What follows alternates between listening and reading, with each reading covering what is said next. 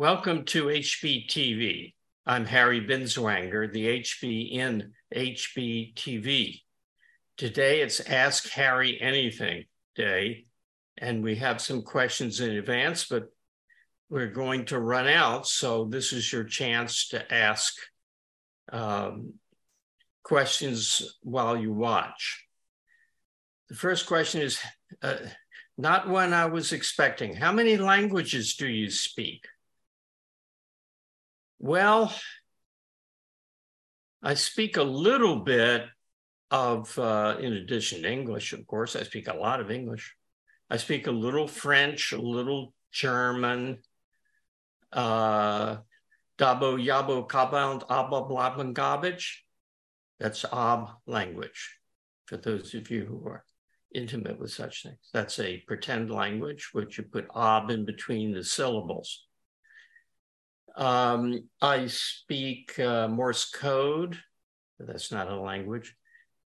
Let's see, German, a bit of French, more Spanish and German than anything else, but I have a hard time following it when it's spoken to me. I can read them better than I can try to carry on a conversation. The question goes on, does only knowing one language limit one's enjoyment of the world? Gosh, I hope not. No, I don't think it does. There's an advantage to knowing multiple languages. Ayn Rand knew 4, and she said that it helped with understanding concepts, appreciating concepts, but we don't need that help anymore because she gave it to us. So there's a certain advantage to it, and I probably know enough of the other languages to get that advantage. Now, then he asks in parenthesis the real question. Does language affect your thinking? No. The form of language does not affect your thinking. How much of your language you use can make your thinking more refined, but I wonder if the questioner is alluding to Benjamin Whorf, W-H-O-R-F, and the Whorfian hypothesis, which is that your thinking is determined by your language, which is completely not true. And there are many myths about language. Let me expatiate on that. See, if you didn't know the word expatiate, you couldn't say that. The Eskimos, we've all heard, the Eskimos have 5, 10, 15 different words for snow. No, they don't. They don't. And we have ways of saying different kinds of snow, just like they do. There are certain words that are untranslatable into other languages. Well, word for word, yes. But descriptive phrase for word, no. There's no fact of reality that can't be expressed in any regular language. Does language determine your thinking? No, your thinking determines your language. Your choice is to think or not to think. And under that, as a specification of that, there's the choice of wording for your thoughts. I am probably the world's biggest crusader for accuracy in the language you use to state your thoughts. That's a matter of choice. And the words you use make a tremendous difference. Let me give you an example from the headlines. Every time there's a news event, there's some word of choice that all the journalists pick up.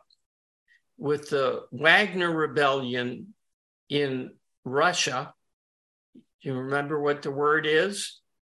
Chaos. There's chaos.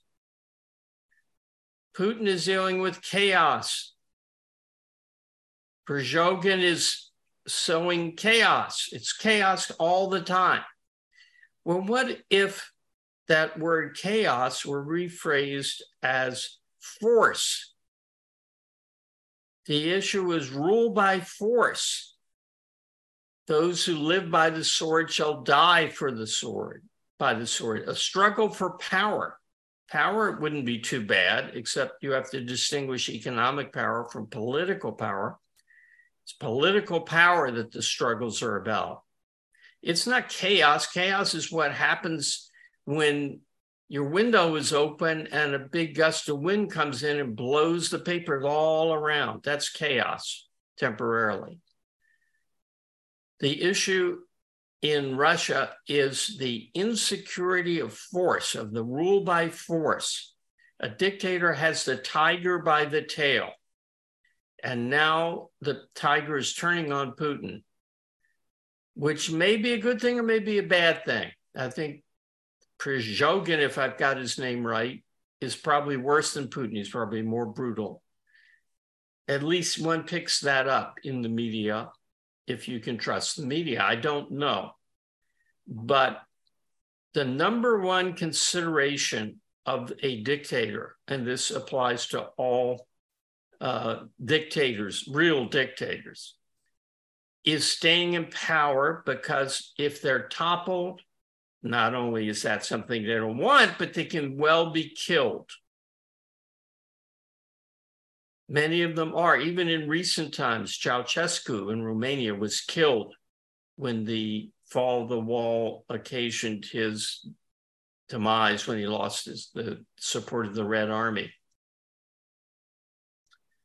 So dictators are not, this, I'm glad you gave me this opportunity to expatiate on it. People say, well, we need talks. We need diplomacy. We need to get them to understand our point of view, and we understand their point of view. Their point of view is they will kill anybody they need to, the dictators, to stay in power so they won't be killed and they can continue to assuage their terrible anxieties that they led them to seek power in the first place. So it's not that love brings understanding, understanding brings peace. If we really understood what's going on in the mind of Putin or Kim Il-sung or even Xi, who's pretty much a dictator in China, we would know that this talking is pointless. Talking has never solved anything. So the language you use, like chaos versus force, greatly affects the circuits in the brain that are activated. I don't mean that in a deterministic way. I mean, when you turn to think, well, what do I think about what's going on in Ukraine? If the word that pops in your mind is chaos, or actually in Russia, Rostov on something, the Don Basin. If you think chaos, well, you think, I hope it settles down. If you think it's force, that there's a power struggle involving deadly force among the leaders, then you know that it's not going to settle down. And there could be a good outcome for the US if it would lend its moral authority to the cause of freedom.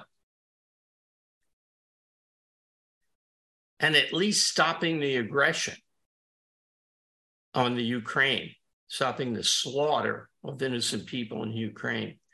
So language does not affect your thinking, except in that sense, the sense that your knowledge is stored in language. And if you get a nearby word for what you're thinking about, rather than the exact word, it won't key as many valuable connections. So your language that your thinking files information in affects its retrieval. You know, from the computer, if you have a document and you put it in the wrong folder, it's not going to be easily accessible. You're going to forget, I do anyway, forget where it is. It's not as accessible. If you put it in the right folder, then it's easily activated and you think more fertilely. Let me give you an example, another example. People want access to medical care. All the time we hear people need access. What does access mean? Now, suppose you phrase that in terms of the actual meaning. People want to get medical services without paying for them. That's a little different. In medicine, single payer. Do you think there should be a single payer? Yeah, it sounds kind of efficient, having a lot of different payers. That would be chaos, wouldn't it? But if you say socialist medicine, I don't even say socialized, it's socialist medicine that the single payer, the term single payer represents. Government stranglehold on medicine, government guns at the brains of doctors, nurses, health professionals, government robbing taxpayers to support other people against the taxpayer's choice and will and property rights. That puts a little different spin on it than single payer. Why don't I take up one more? I'm on a roll here. Climate change.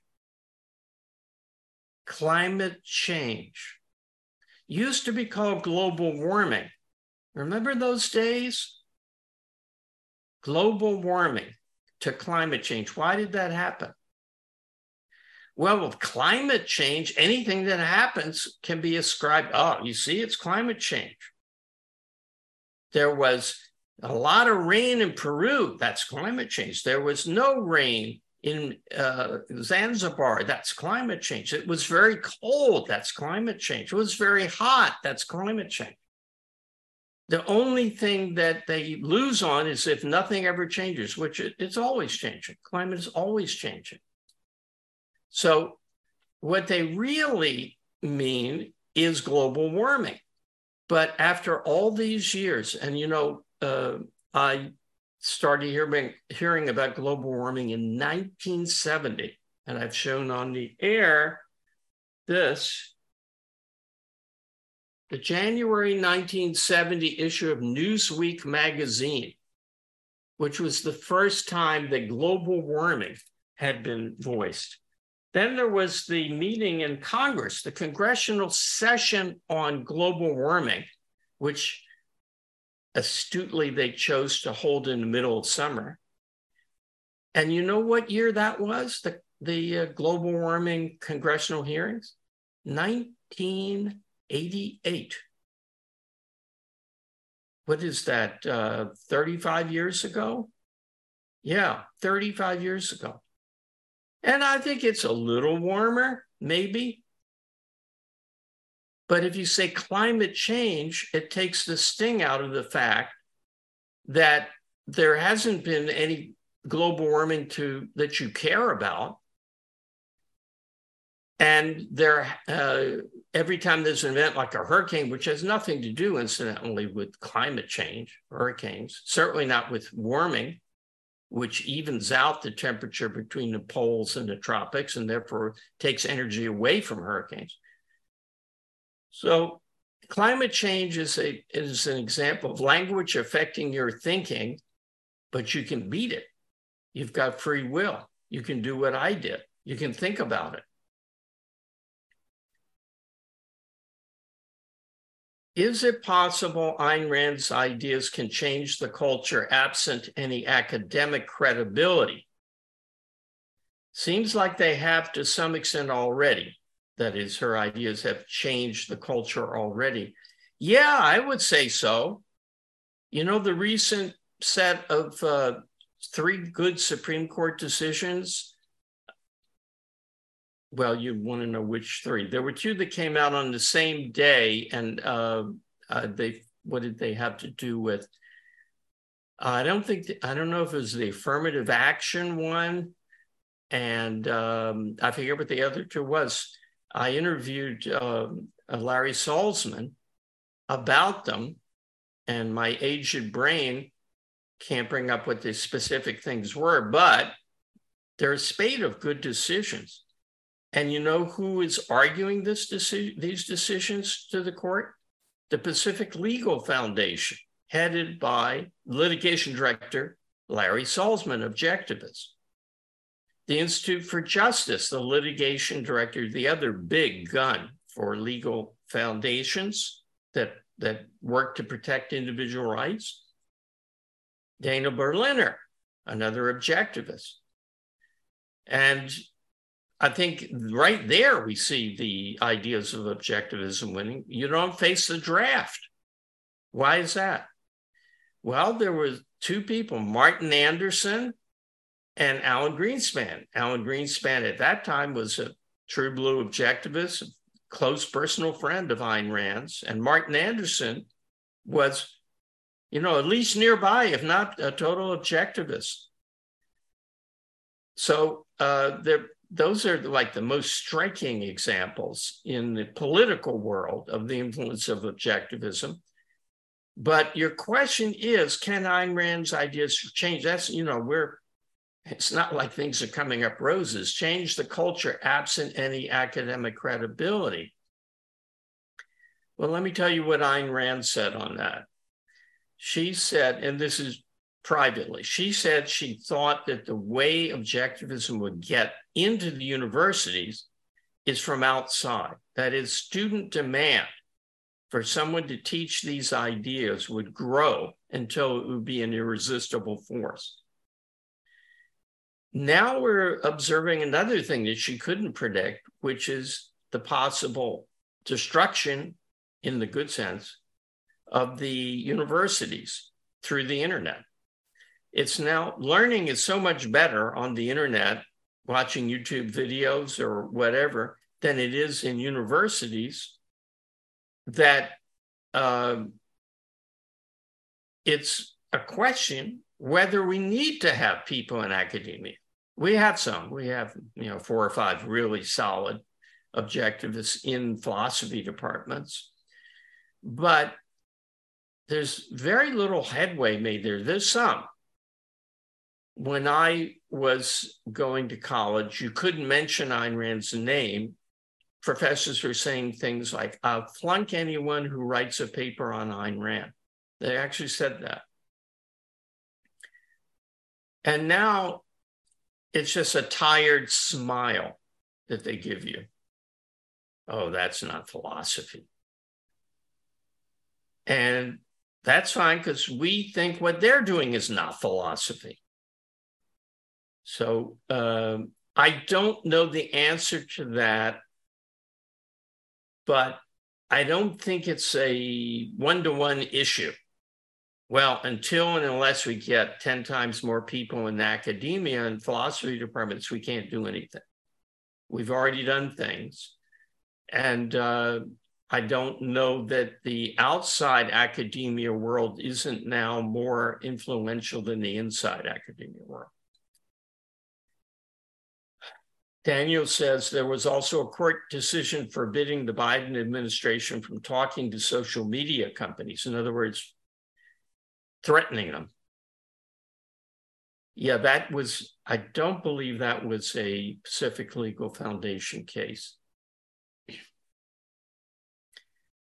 Here's the third question. Isn't consciousness just a simulation running in our brain? No. Jab a pin into your hand. Is that a simulation running in your brain? And in terms of, getting the right words, what do you mean by simulate? What do you mean by consciousness? What do you mean by a simulation? A simulation of what? A simulation of reality? We got reality right there. Sending light into our eyes, sending sound vibrations into our ears, pressure on our Pacinian corpuscles in our skin, stretching the muscle spindles in our muscle. We already got reality. We don't need a simulation of reality. And running in our brain, what do you mean running? Running is something that programs do. And what is a program? Did you ever think to ask that? What is a program? A program is a set of inputs to a bunch of ultimately transistors now that shunt current around between high and low voltage, and by a clever setup can light pixels on a monitor or not light them, and light them in this color or that color, and can send impulses to a printer if you've got a printer. So the computer isn't running anything. I mean, that's a metaphor. What's happening is that currents are coursing through, and we can interpret the results of that to mean one thing or another. When the stoplight sign changes from don't walk to walk, is that the sign telling you something? No. That is a mechanical, electrical, optical, electrical result of the laws of physics. When the old-fashioned adding machines, you would punch in numbers and then pull the handle. I've done that as a researcher in psychology, believe it or not. Was that running a simulation of addition or division? No. It was gears rubbing against gears and turning other gears in a cleverly set up way that pushed certain wheels with numbers on them into certain positions that you could interpret to mean something. So it's the computer that doesn't simulate. The simulation is a human perspective on what's happening. If you think of, let's say you got a video game, and what you see is a guy with a sword running around bashing people, okay?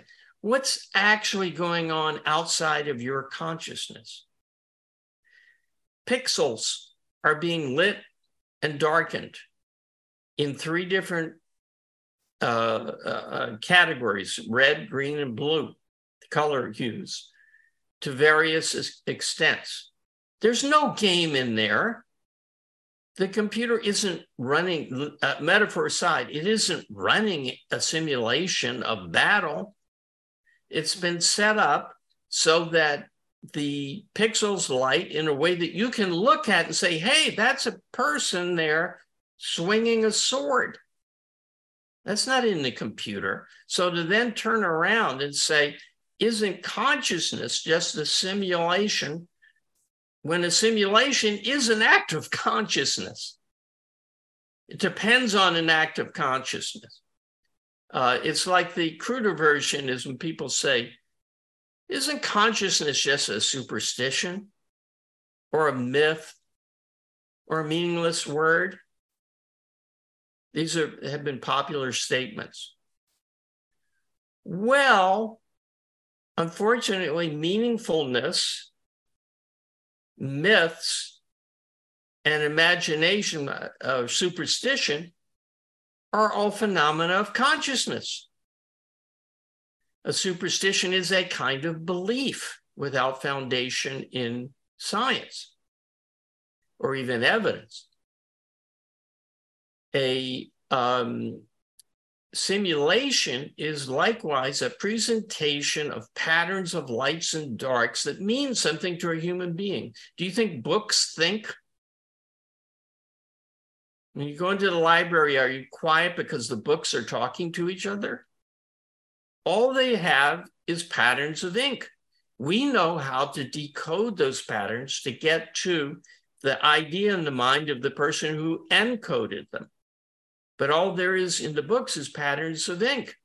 And all there is in the simulation is patterns of pixel lightings on the screen. So there is no simulation aside from your interpretation through your mind of that pattern on the computer monitor or whatever form it takes. So no. Now, what do you mean our brain? How do you know you have a brain? Well, I know that. You know that? Is that just a simulation? To even have the concept of a brain and think it has something to do with your awareness of the world, you have to use your awareness of the world. So you can't equate the physical stuff scientists discovered. You know, Aristotle thought the brain was an organ for heating the, cooling the blood, with some justice, because it's got all those like veins for which would dissipate heat. So it's not, you can't take as well. The axiom is the brain is the organ of thought. We know that. And the axiom is computers run simulation. But am I conscious? Consciousness is the axiom. Other things are discoveries with your mind of facts of reality. When I say consciousness is the axiom, it's the second axiom. The first axiom is it is. There it is. Existence exists.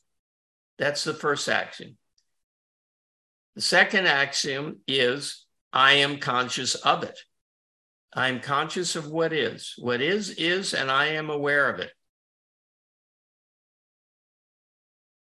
So we're at 4:27. Is there any new question that came in, or should I just no more questions? No new questions. Okay. I thought I might talk a little bit about things that would irritate some of the audience, like Donald Trump. But I don't think there's time to do him justice. But so I'll just tell you my conclusion. He's awful. He's the anti-conceptual mentality. He's a thug. He doesn't know what he's doing. He doesn't have any ideas. He doesn't lie. He doesn't know the difference between lie and truth. Now, I speak of one who, in a moment of weakness, voted for Donald Trump in the last election because I was afraid that Biden was going to pack the Supreme Court, and I thought that would be the end. But then Trump trumped anything Biden could do with the fantasy of the election fraud and egging on the January 6th insurrectionists. And I rescinded my vote. You can't really, but that's what I said. I rescinded my vote. So I'm not, you know, I don't come to this position out of some kind of prejudice. I came to this position by observing the course of events. And with that thought, I hope, give pause to some of you, let's say, to reconsider, if you're a supporter of Trump, that you're hastening the demise of the country. You're removing any credible opposition to the leftists. So please don't do that anymore. Thank you very much. I will see you next week on HBTV.